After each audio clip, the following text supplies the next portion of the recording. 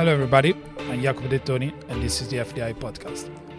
Developing countries have been busy refining investment promotion strategies to increase their appeal as an investment destination. But does investment promotion really matter to foreign investors? The Trade and Competitiveness Global Practice Division of the World Bank tried to answer these and many other questions in a comprehensive survey among 754 executives of multinational corporations investing in developing countries.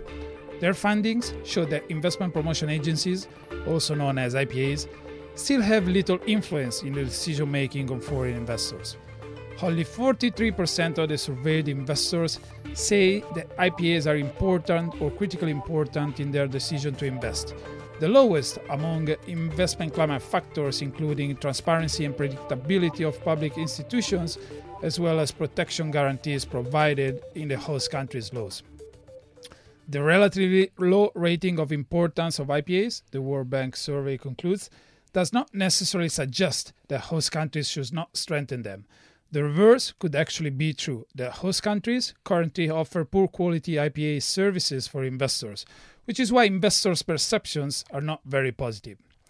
I'm here with Courtney Finger, editor-in-chief of FDI magazine. Courtney, you have been covering IPA strategies for many years now. So what is your first reactions before these findings?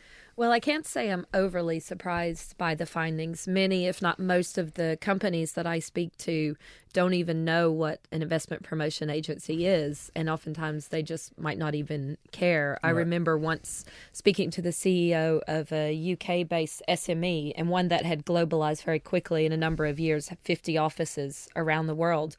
And he'd never heard of an investment promotion agency, and he nor his team had never even dealt with one in any of the 50 countries in which they had expanded. A lot of those countries they expanded in were in the developing world. And it was a real shame, I thought, because once I told him about some of the things that IPAs do, he was quite intrigued. So his company really could have benefited from some help and assistance as they entered these markets. And I think that story is fairly typical. So I think that IPAs do have a battle for relevancy sometimes, and they really need to work hard to make the companies aware not just of the attributes and the strengths of their locations, but also about themselves, their organizations, and the services that they can offer. I think, as the study says, a big problem is actually the quality of those services. So there's partly an issue of awareness of what IPAs can do, but then there's the quality. And it's not unique to developing countries as well. You have good IPAs and bad IPAs all around the world. And really, the point is, are the services streamlined? Are they efficient? Are they helpful? And therefore, are they valuable to a company as they move into that market? And this is really where the focus needs to be. And every place now is declaring that they're a one-stop shop, for example. But in the majority of cases, it's not. And that's a successful IPA really should be this one-stop shop to help facilitate everything to do with the investment and make sure that it's as easy as possible. I know that investment promotion officials work extremely hard, but I think there's a lot more work that could be done in adding that value that they could in terms of facilitating investment. Right. So basically, this World Bank survey was a very comprehensive survey, and their findings go much beyond the role of IPAs, but they asked these executives about their what are the most important factors in their decision making when it comes to actually find the right location for their investment. Before hearing from the IPAs themselves, let's hear what Anabel Gonzalez, who is a senior director with the World Bank and oversaw this whole survey, what she told me in Vienna just a couple of weeks ago. As regards the survey, I think that there are several highlights. The first one is the importance, of course, that of foreign direct investment as a mechanism for financing in developing countries. It is clear that official development assistance and remittances are, of course, very small if you compare them to investment flows, and that developing countries need private investment to be able to meet the Sustainable Development Goals. So that, I think, is something that comes out very clearly. Second point is that there are different drivers for investment, but certainly macroeconomic stability and a business climate that is favorable to investment come up on the list. We saw from the report investment from developing countries into developing countries has been increasing, and we also find out that investors from developing countries seem to be more resilient in terms of investing in developing countries, which may be because they themselves are more used to managing certain levels of uncertainty. This resilience of investors coming from developing countries into other developing countries is something of interest, because it seems to be that the risk level that these investors are willing to tolerate is a bit higher than more sort of established investors from developed countries, which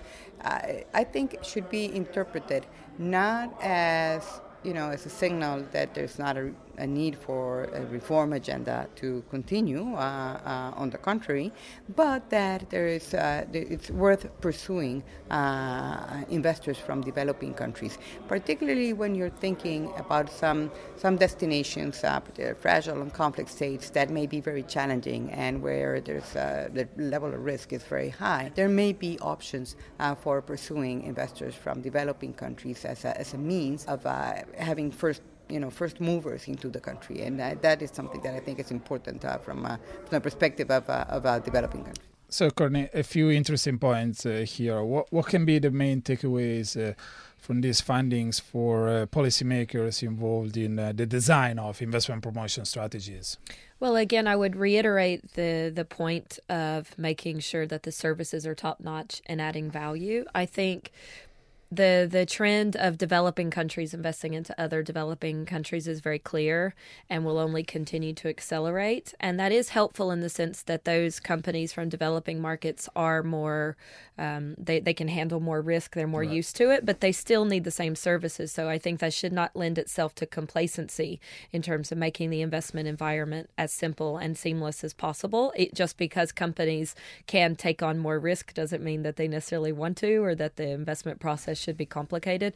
So I think that really the message to draw from all of it is that investment promotion agencies have an important role to play in facilitating investment, but they should also see themselves as advocates for continual improvements in their investment environments in order to attract investors, not just from other developing countries, but from advanced markets as well, and to make their investment offer as strong as possible. Right. So let's hear from the IPA themselves.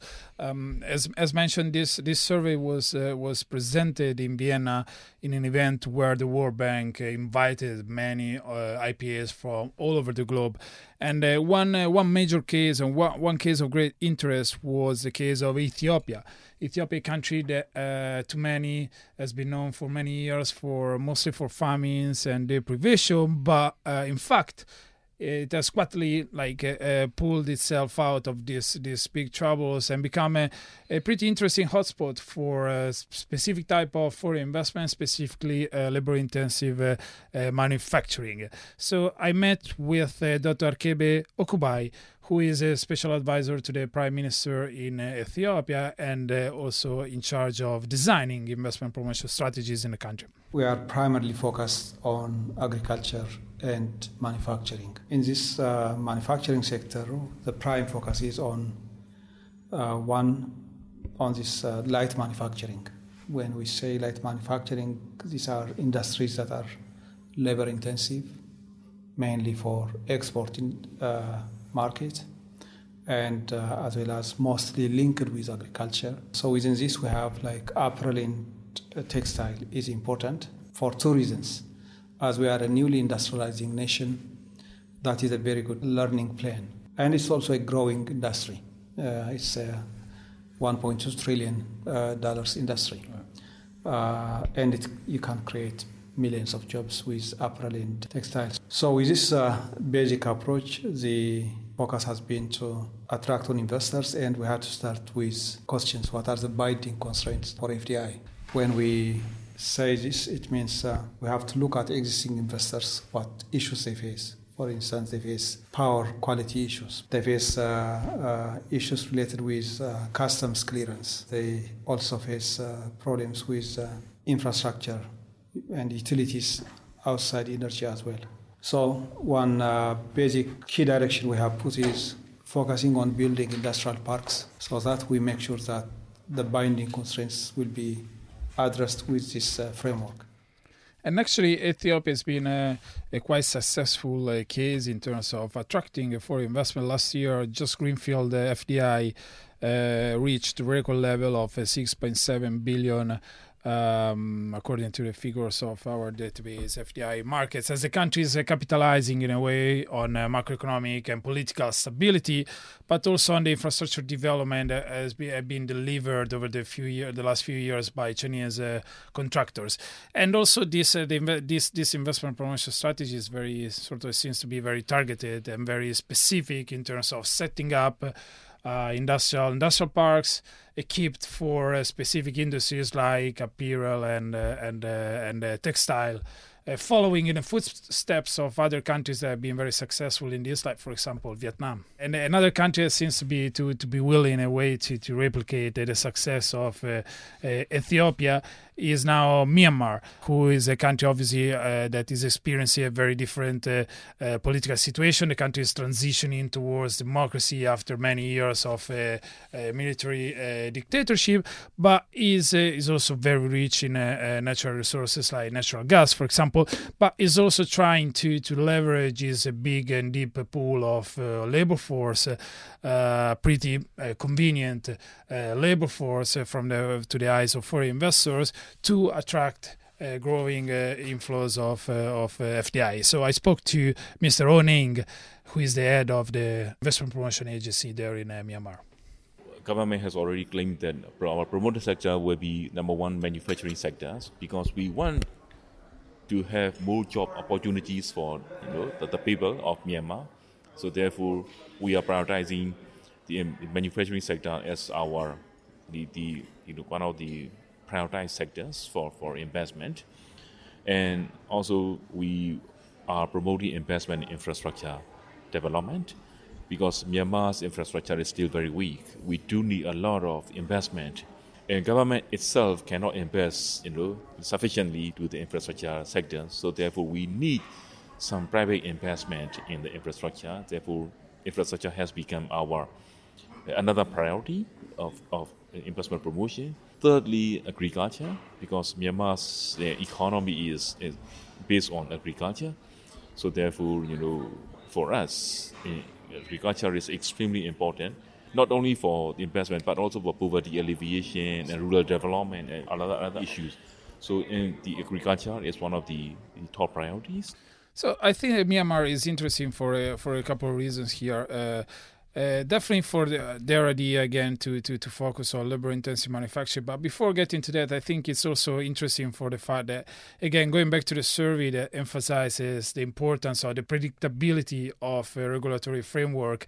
Myanmar, when the country actually got a first ever democratic government last year, many people expected the country to have an immediate investment boom.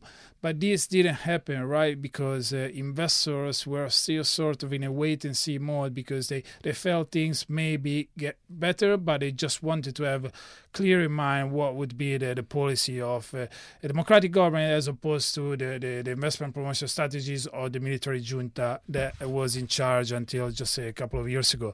But currently, going back to manufacturing, so obviously these countries, they got good reasons to focus on labor-intensive manufacturing. But let me be a bit provocative here. In the long run, does it really make sense in the era of automation to focus on big labor-intensive manufacturing? Well, in the long term, maybe not. But I think it has a sense in the short term, because these are countries that have urgent job creation needs today. Right. And in many developing countries, they can't necessarily afford to skip a step and go straight to automation. The skills aren't there, the technology's not there, and that's not where they're at in terms of their workforce or their economy. So I think there's clearly always going to be a role for manufacturing. It's just that how things are manufactured are going to change.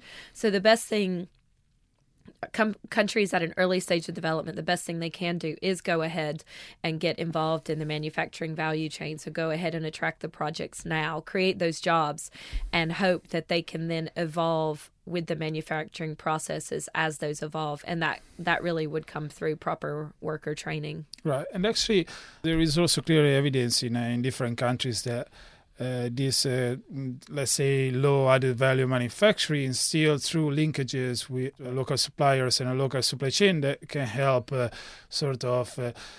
development of the level of complexity of a host economy. And this was the case, for example, there were a couple of studies on this on Turkey, that Turkey has been very successful in the last 20, 30 years in attracting FDI and translating this FDI into an opportunity for local industry to evolve and develop. And today there is, for example, very advanced aerospace industry in Turkey. That's right. I think it is that important step that necessarily can't be skipped, essentially. Right. On the other hand, there are countries that definitely lack the market size and the labor force of Ethiopia or Myanmar or Turkey. And so smaller countries have to find other elements of appeal to come up with a solid investment proposition. One of these countries is Tunisia, which is an interesting country because now economic growth is sort of picking up 6 years after the Arab Spring. And I met with Khalil Labidi, who is the head of FIPA, which is the Tunisia Investment Promotion Strategy. And this is what he said. In industry, we are working now to implement foreign companies. We have 67 companies working in car components, providing all OEMs all over the world.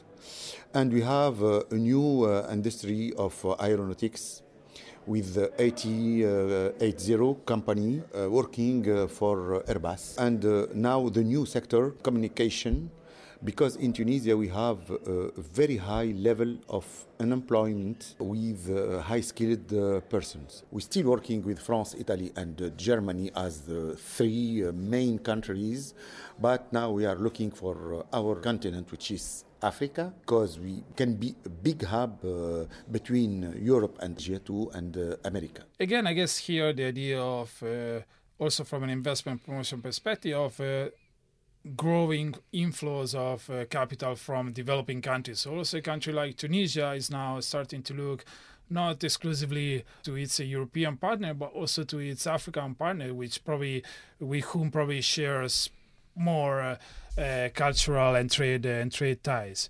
And it's also obviously trying to leverage its position, and this is not an isolated case. It is also the case, for example, of another small country, but very strategically located at the heart of the Caucasus region, which is Armenia. And I met there in Vienna with Alexandra Hachaturia, who is the executive director of the Center for Strategic Initiatives that support the government in its investment promotion strategy. The existing government has, which is in power, basically in office, slightly more than 1 year. The policy that we have approached is this as a country as a platform policy approach. Basically, our market is small for a lot of investors, but we're located in a very interesting geographic area where we're bordering with Iran and we're a member of Eurasian Economic Union, and we propose ourselves not only as access to Armenian market, but more as access to Iranian market and also the market of Eurasian Economic Union. So in terms of, for instance, doing business in Eurasian Economic Union, I think Armenia is in a very, very favorable position, both in terms of existing legislation, also the doing business rankings, etc. This year we have improved our ranking on Global Competitiveness Index and its government program to actually reach top 20 in the doing business in the next 5 years. And our banking system is very good. It's very internationally connected, and we have big banks operating in the country. So, and on top of that, what we create sort of different other infrastructure and regulatory frameworks necessary for accessing to those markets. For instance, in case of Iran, what we do, we are going to open a free economic zone on the border with Iran. So basically, that zone and the distance between that zone and Iran is going to be just one bridge that you have to cross in customs clearance. So a lot of companies that want to access Iranian market, but for some reason they don't want to keep their assets in Iran, they can keep their assets on the border with Iran in Armenia which is, as I said, I think, if I remember correctly, number 38 on doing business. We don't have capital repatriation restriction. We don't have money transfer restriction. We have very good banking system, very liberal jurisdiction. With the problems, of course, but at least comparably, we're in a very favorable position. Also, the market that can give you access, a non-tariff regulation reaching to Eurasian Economic Union, also a jurisdiction that has a GSP Plus with European Union and United States, also a jurisdiction that is going to enter, I hope, in the next few months, a special treaty with the European Union. So we are playing as a connector, as a gateway to different jurisdictions, basically Eurasian Economic Union, which is 180 million market, and Iran, which is 80 million market. So through Armenia, you can access in different ways 260 million market, which is a very good opportunity for us. Courtney, you know the case of Armenia pretty well. So how successful has been Armenia in establishing itself as a connector, as Mr. Khachaturian says?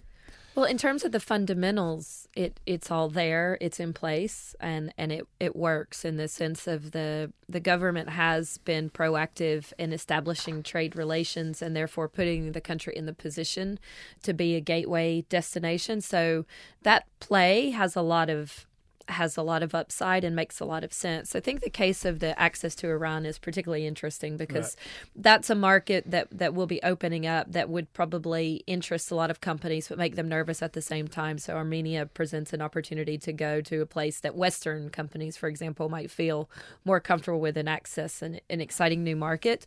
I think where Armenia suffers is in awareness of these attributes that they have. It has a quite low profile internationally and on the investment scene. So I'm not sure it's at that stage where it's just front of mind. So I think in terms of their role as a connector, they've got the goods and now they have to sell it. Which in a way goes back to the idea of for investment promotion agencies to become more relevant, to reach out, to be more proactive in terms of reaching out to investors and spread the word about what can be the opportunity for them to be in a country like Armenia or Tunisia. Absolutely. I actually spoke with a relatively new head of the Development Foundation of Armenia recently, and he's that's the investment agency for the country, and they are now looking to hire reps, dozens of reps internationally to represent Armenia in key markets around the world, and that's something a lot of agencies have had for a long time, so they're now at least doing that, and I think a profile raising awareness international campaigns would also be valuable for them. Right.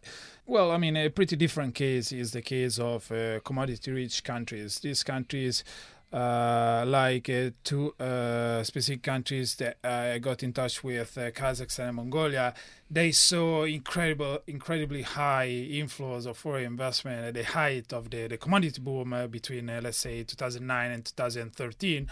Once the commodity boom was over, they really struggled in terms of restructuring their economies, in terms of keeping, shoring up economic growth, and finding any value beyond the commodity sector. So diversification has become sort of the mantra for most of this country. So before addressing some point specifically, let's hear what Erlan Khairov, who is the Vice Minister for Investments and Development of Kazakhstan, told me there in Vienna. We worked more than 6 years, I think, with the OECD. We changed the legislation, everything. Maybe you know that in Kazakhstan you can visit without any visa. So it's one of the, I think, our victory, what we achieved. And it was in all sectors, in different sectors. Court system, taxation, everywhere. We changed the legislation because for us it's mostly important to prepare the best investment climate in the region. So in this year we became the member of the OECD Investment Committee, and we understand that is our good result, that our investment climate on the same standards like at the OECD countries. I think that Kazakhstan is an interesting example because they actually have been pretty successful in liberalizing their investment, their business environment. This issue with visas, it may sound kind of not pointless, but not that important from a European perspective, but it's actually really a unique element in a region like Central Asia, where getting a visa. Also for big foreign investors, let's say in the oil sector or in the mining sector, has always been sort of tricky. And actually, the improvement of the Kazakh business environment go beyond visas. They actually been working very closely with, again, as he mentions, the OECD, but also the European Bank for Reconstruction and Development and other international institutions, so that in a way their international status, their international profile has been rising over the years, and this makes foreign investors more sort of confident and comfortable in doing business there in Kazakhstan, even though it remains a very tricky business environment for different elements, and that they have been successful only to a certain extent in terms of diversifying the economy. There is still much work to be done in terms of developing an industrial base, which historically Kazakhstan has never had, and developing infrastructure. This is a huge country with only 20 million people, so infrastructure is key, but it's not very easy for them to bring on board private investors because, for example, from a public-private partnership perspective, the business model is not really there, because maybe if you think of a road connection, maybe there is just very little traffic going on that road, even though that little traffic is very important for the country. But from a concessional perspective, there is probably little money to be done there. A different case is Mongolia. Mongolia again experienced this incredibly booming FDI inflows at the height of the commodity boom, but really struggled to reform its business environment. So let's hear what Enkhabayar Namildorj, senior advisor to the Prime Minister, told me. And nowadays, most of the FDI in the mining sector, and we have many livestock, more than 60 million animals, and also we have very huge export potential in our two neighbors. So we are inviting foreign investors in the agriculture sector, mostly in the food processing sector. Also, one of the priority is regarding one belt, one road. We have a government plan for the name of the development. It's our case in Mongolia, we call it Development Road Project, how to connect Russia and China by the different of type of roads, railways, and air routes. So we're inviting also foreign investors to work together to implement these projects. And recently we have Mongolian and the Russian side together discussed how to implement this plan. So, Courtney, also looking at the experience of countries all over the world, how important can be for investment for the diversification of these commodity-rich economies? Well, I think FDI is essential for that, and it's a quicker and sure way to diversification, I think, than trying to do it organically. It's difficult to do because if the economy and therefore the workforce has all been geared towards commodities and extractive industries, then they might not be so easily geared up to do other things. But I think it's essential. I'm hard pressed to think of a situation where an economy was able to successfully diversify without opening up and bringing in foreign investment to do it. I mean, we publish a ranking every year called the FDI Diversification Index, and we do one specifically for commodity economies, and Russia tops our index for that. So for all its difficulties and problems in investment environment and the economy, what that suggests is actually Russia's mix of FDI sectors is actually quite well diversified, and therefore that presents maybe a model for other commodity economies to look at. Right. I think it brings to my mind the example of Chile. Chile is also obviously the world's largest producer of copper. But over the years, they've always been very successful in diversifying the economy, also with the help of foreign investment. For example, in the infrastructure sector, there are like Canadian pension funds are famous to be involved in the Chilean infrastructure, in Chilean concessions. But this also, I guess, also highlights the importance of reforms in the business environment in terms of, for example, if you look at PPPs, investors generally tend to refrain from engaging with PPPs unless the whole legislation package is there, unless their risks are properly hedged by the legislation and through other channels. So again, and also if I may go back to the idea of Mongolia, for example, it's true that they got like this huge stock of animals and they grow in the wild, so they have a huge competitive advantage towards industrial livestock. But at the same time, Mongolia for many years has failed to meet any international standards that could allow this meat processing industry to export its products. So again, this probably goes back to the idea of reforming the business environment, creating adjusting standards to international level. So as a final remark, to wrap it up, Courtney, and going back to the idea of to the role of IPAs. So what would you say? How can an investment promotion agency become more relevant in the promotion of their countries? Well, in short, it operates at a few levels. One, at the broadest level, is to have smart strategies for promotion and awareness of what they offer.